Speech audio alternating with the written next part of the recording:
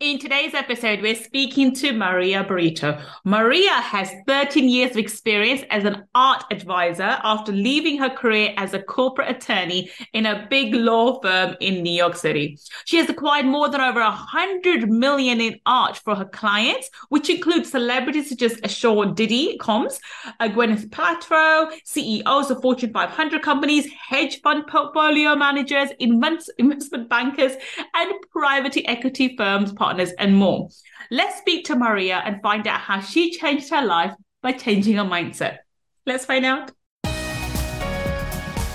Money Mindset with Gull podcast will help you to break free from your limiting beliefs, reverse your money shame, and blast through your money blocks so that you can live a life of unlimited abundance. In this podcast, we will talk about energy tools and mindset strategies that will help you to understand and change your relationship with money, whether you're in a job, profession, or working on your passion. Change your relationship with money to change your life. I'm your host, Gull Khan. Let's get started. Welcome. This is Gull Khan, your money mindset expert. And today I'm super excited. We're speaking to Maria Brito. Welcome, Maria. Hi, Gull. Thank you. I'm so happy to be here with you. And did I pronounce your surname correctly, by the way? Yeah, that's fine. It's fine. I don't have fixations with that. There are other things in my life that bother me more than that. Okay, thank you. Because I feel like I'm butchered the name. Anyway, Maria. Everyone's heard your intro. They know how fabulous you are, but please, in your own words, tell everybody what it is that you do. Well, I'm an art advisor, first and foremost, and I'm an author, I'm a curator, and basically what I do, and I have been doing for the past 14 years, is helping demystify the art world and art investing for laymen. And the work that I do with my clients one-on-one basically is helping them diversify their investments through art and also live with art and the pleasure and the cultural factor and the emotional connection that brings good art to my clients' lives. So that's one important part of my business. And as an author and writer, I got my book published by HarperCollins last year, exactly a year. It's called How Creativity Rules the World. And it is about how I built my business, how I transitioned from being a very miserable corporate attorney in a big New York law firm to what I do today, which has been really my dream business, my dream job. And I get to do speaking engagements around the world, talking about creative thinking for business from the lens of successful artists. So I wear many hats, but everything is anchored in the idea of having art or learning from artists or living with art and investing in it. Wonderful. Now, we're going to talk a bit about your journey. So can you talk us through a bit of your background? And you mentioned that you were an attorney before. So how did you go to become an attorney? And then how did an attorney go on to become, an art curator? So to talk us through your journey. Yeah, well, look, I was born and raised in Venezuela in South America. And so I was a part of a family who had very conservative thoughts about what people do in their lives, right? Like you are an attorney or you're a physician or an engineer, something that my parents thought would be dependable and secure because obviously it's the context of where they grew up and the things that they thought could be done. And we're, in that society and in that country. So I was very prepared to do something wildly awesome with my life, like being a singer or working in the arts. And my parents were really not very supportive of that. So with time, I guess, I was like, since I was a child, when I was like, I want to be a singer and I want to be a performer, as I grew older and knew that I was going to face a lot of opposition from my family, I ended up thinking that my options were very reduced because I didn't want to deal with numbers. I just really wanted to read and write and, so I decided that I I wanted to concentrate a lot of my studies in high school and college around art and art history and business because business I love, but the part of like dealing with equations and algebra and stats, that was not for me. So I ended up going to Harvard Law and I loved my time there, but I was sort of like living through my parents' expectations rather than my own. And I moved to New York in 2000 and worked in different law firms, always thinking that the next one was going to be the good one or the better one. But really, the problem was me because I really didn't want to be there. And I became quite introspective about this fact when I was pregnant with my first child and after giving birth to him because I said to myself, I really am wasting my life doing something I don't like. Mm. I now have a child.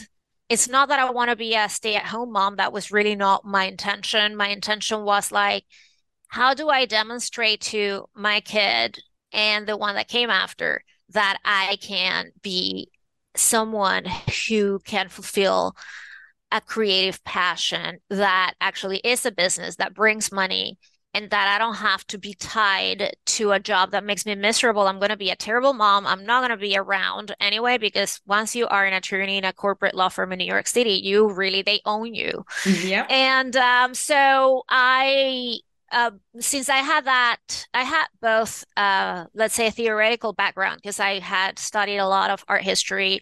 Mm. And I also had a very practical background on that because even though my parents were not supportive of me pursuing a career in the arts, they were very adamant that I learned by going to museums, by going on trips and learning about culture and learning about art history. And so I I didn't have to see things on books. I was really on the ground.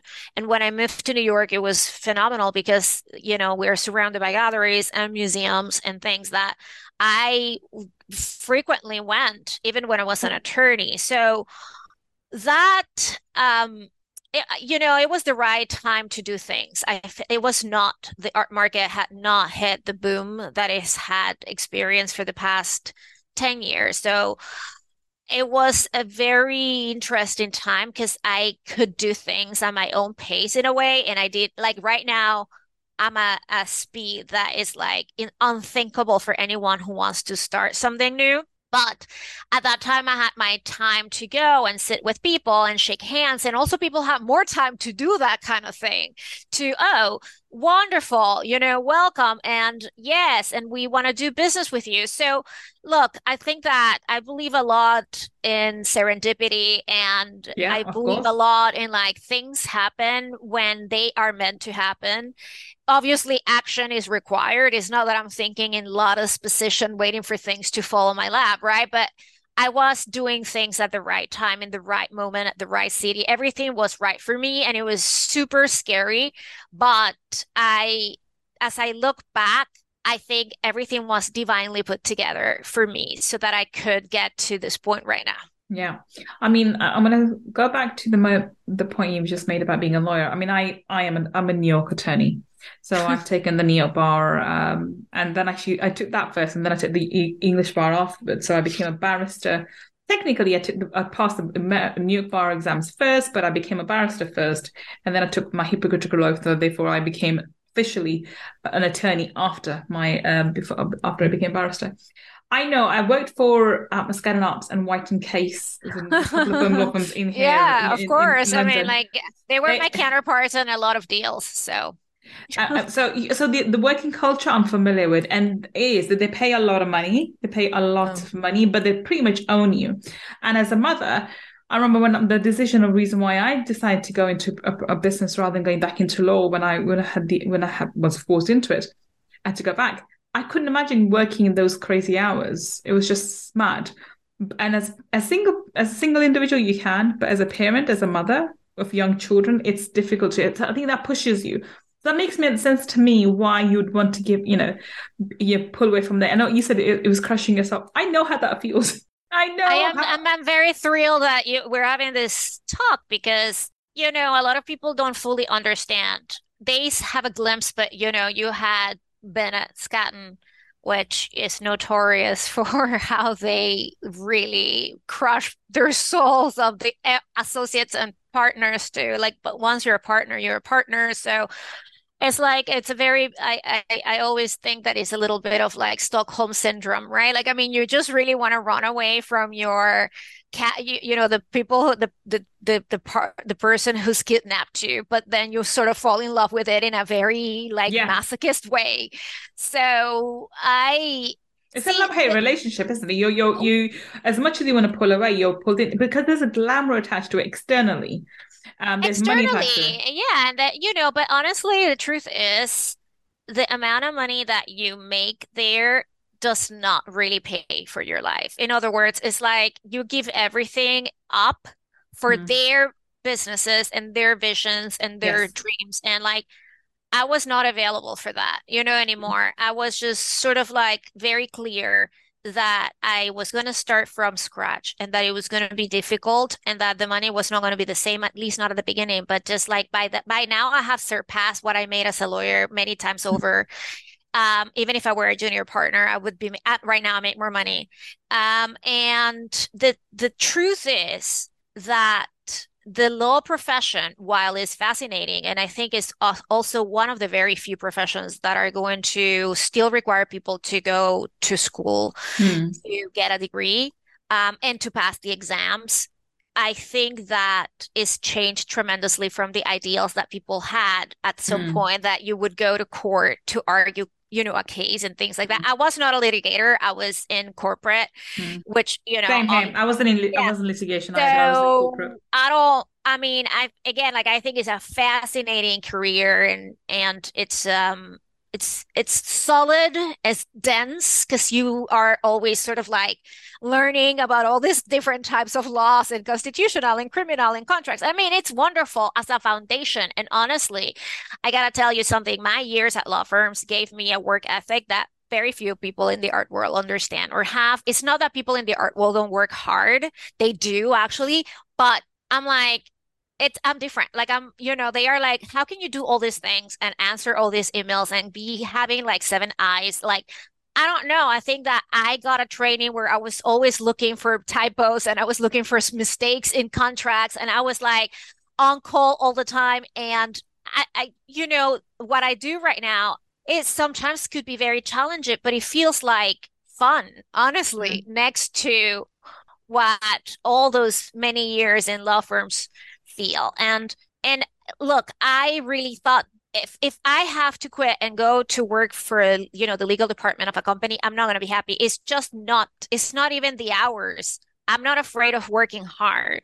I Mm. could work as much as 14 hours right now. Like it, the thing is, the whole, it's just not a motivating thing Yeah. for me, right? Yeah. I mean, just like reading papers and uh, changing things and negotiating terms of things that honestly, the deals were so big that my work was not to negotiate things. And even if it would have been at that level, the last word did not belong to me.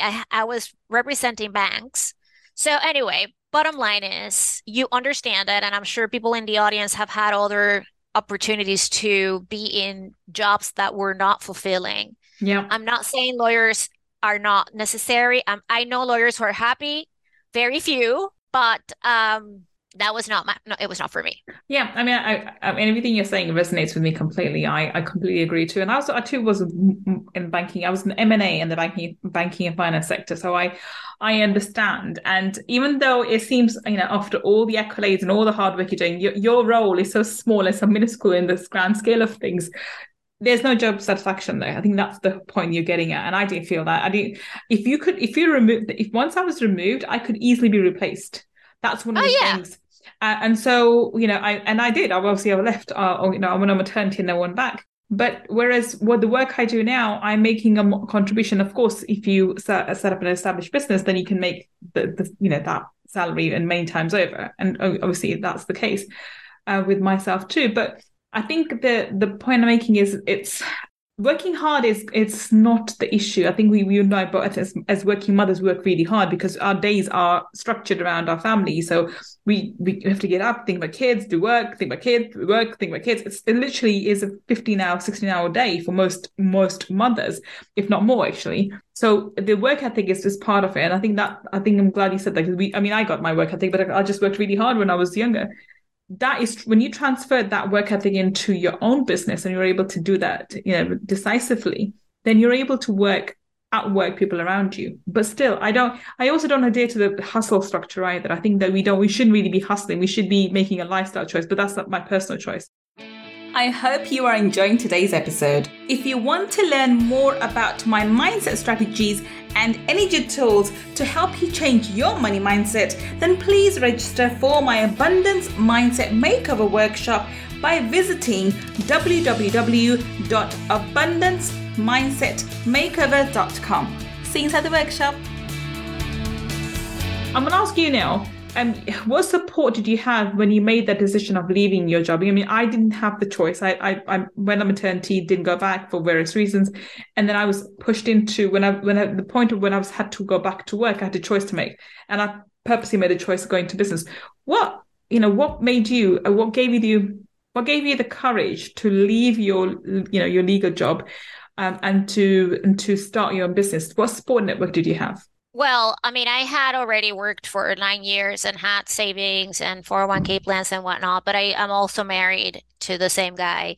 And, I discussed this with him and I asked, if he was going to be okay with me taking this leap of faith, right? Because it was an unproven idea for me that I didn't know if I was going to ever have any success. I mean, no, like this is not true. I knew I was going to be successful because you don't ever start a business and say, oh, fuck this shit, it's going to fail. Sorry, but that's not how you do things. That's not the attitude. Nobody can really, an entrepreneur has to be aware of risks, but if you are always thinking of the risks, better just stay in your job, right? Like, I mean, you are not caught for this.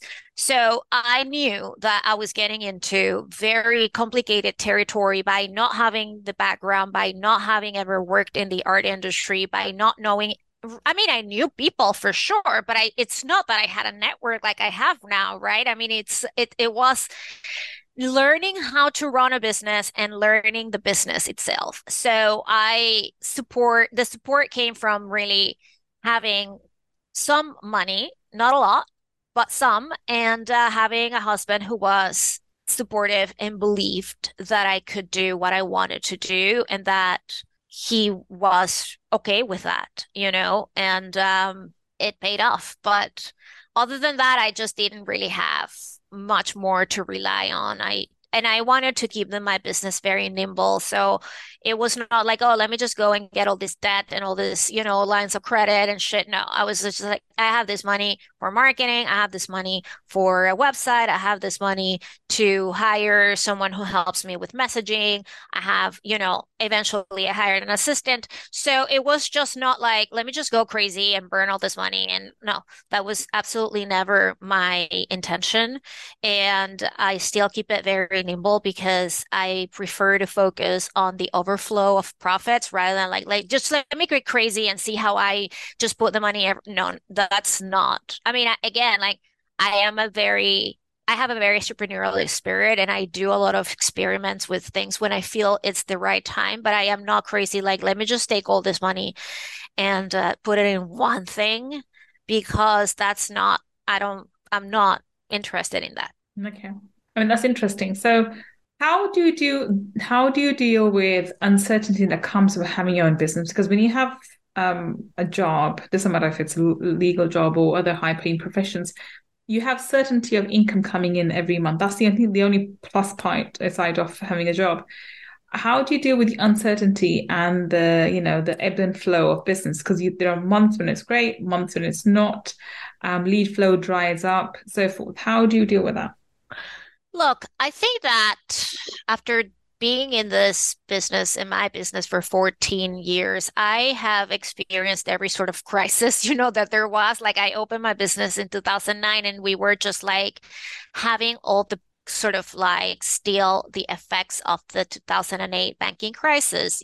We have seen political upheavals and pandemics and now another banking crisis. So I think that the dealing with the ups and downs is something that from a practical standpoint, you just keep doing what you're doing, or you redouble efforts on your outreach or on income streams from different sources.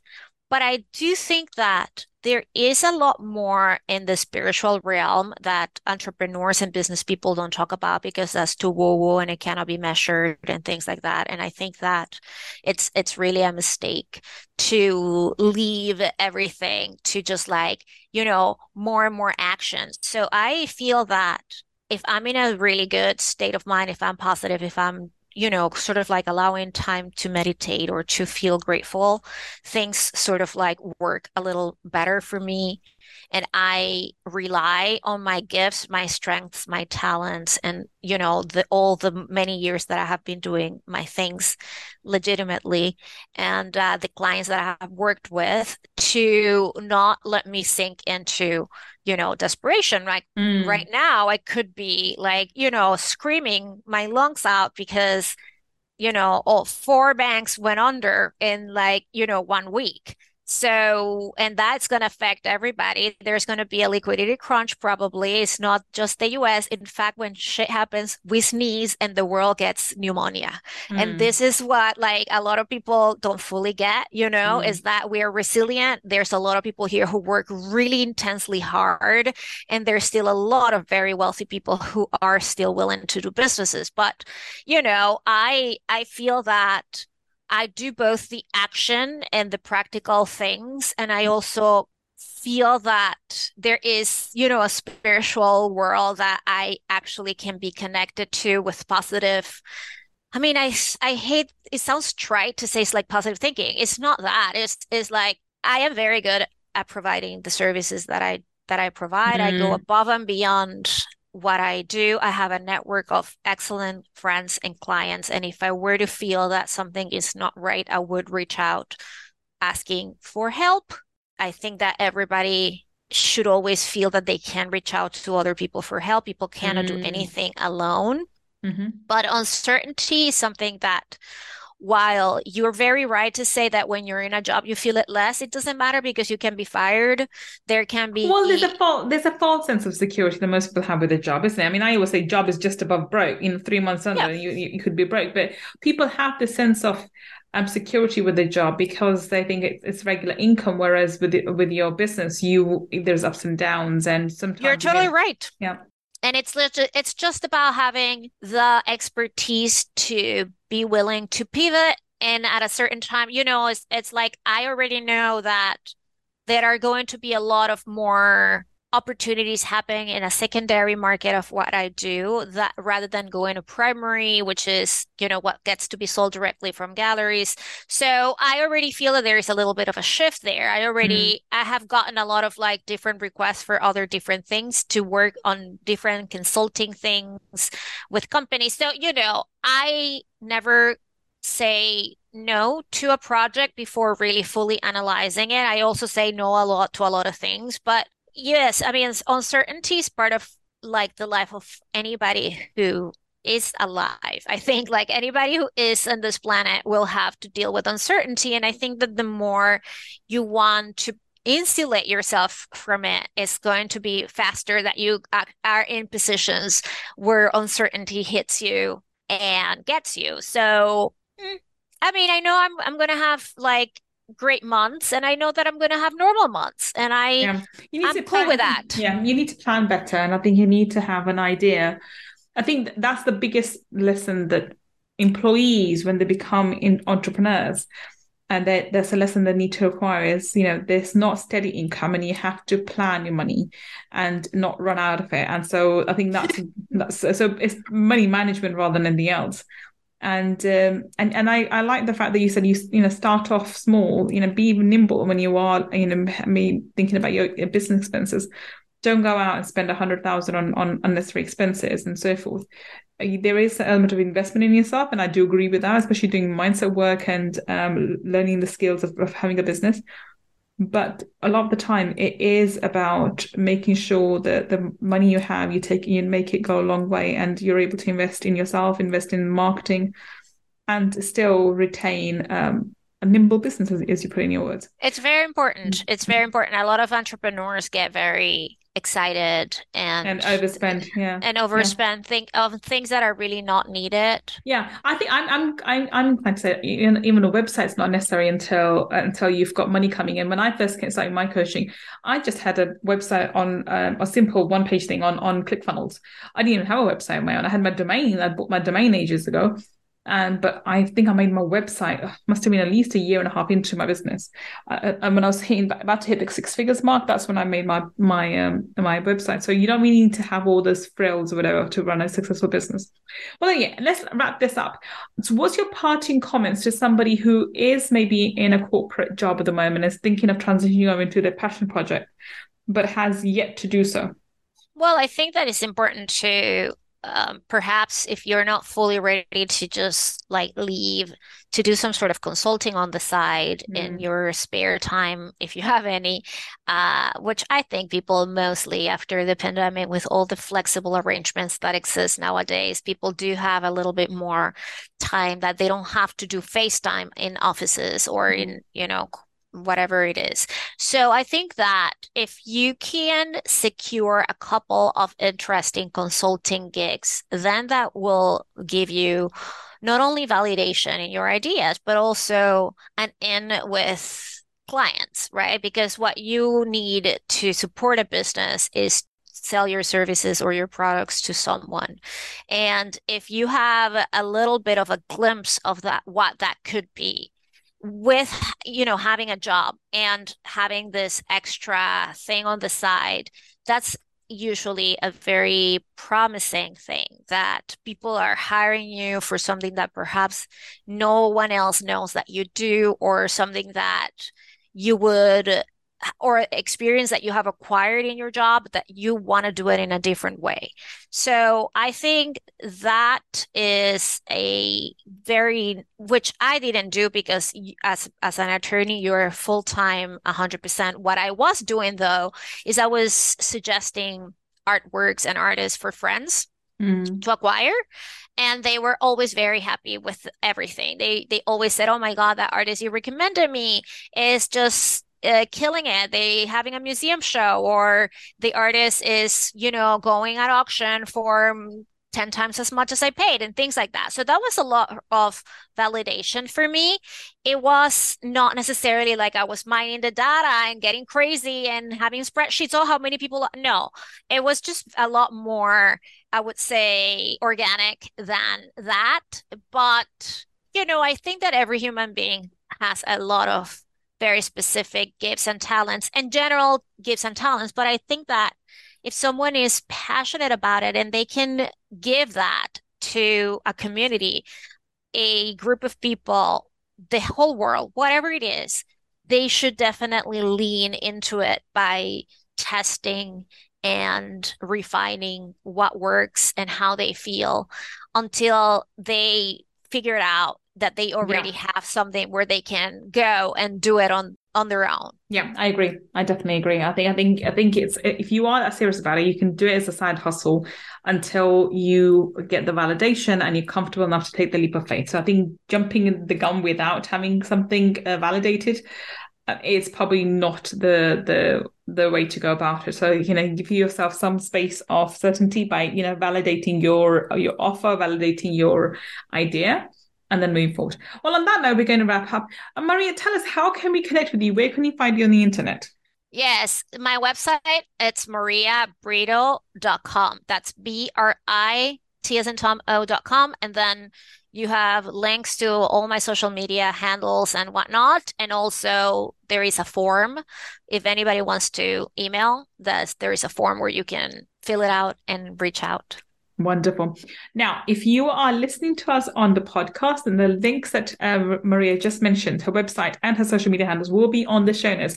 And if you're watching us on YouTube, then down below in the description section, we'll have all the links as well. Go check her out and see if she can help you with your art.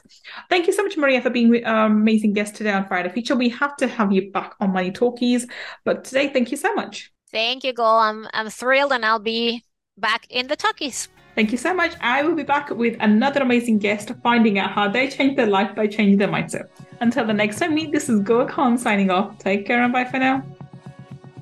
If you want to learn more about my energy tools and mindset strategies, then please visit my website www.gullkhan.com. And if you want to take part in our 5-day abundance mindset makeover workshop, where I deep dive into energy tools for abundance, then please go to www.abundancemindsetmakeover.com and register. I look forward to being your mentor in the next workshop. And if you want to learn about the spiritual laws of money, then go and get my book, Laws of Money, from www.lawsofmoney.com. Until the next time we meet, this is Gull signing off. Take care and bye for now.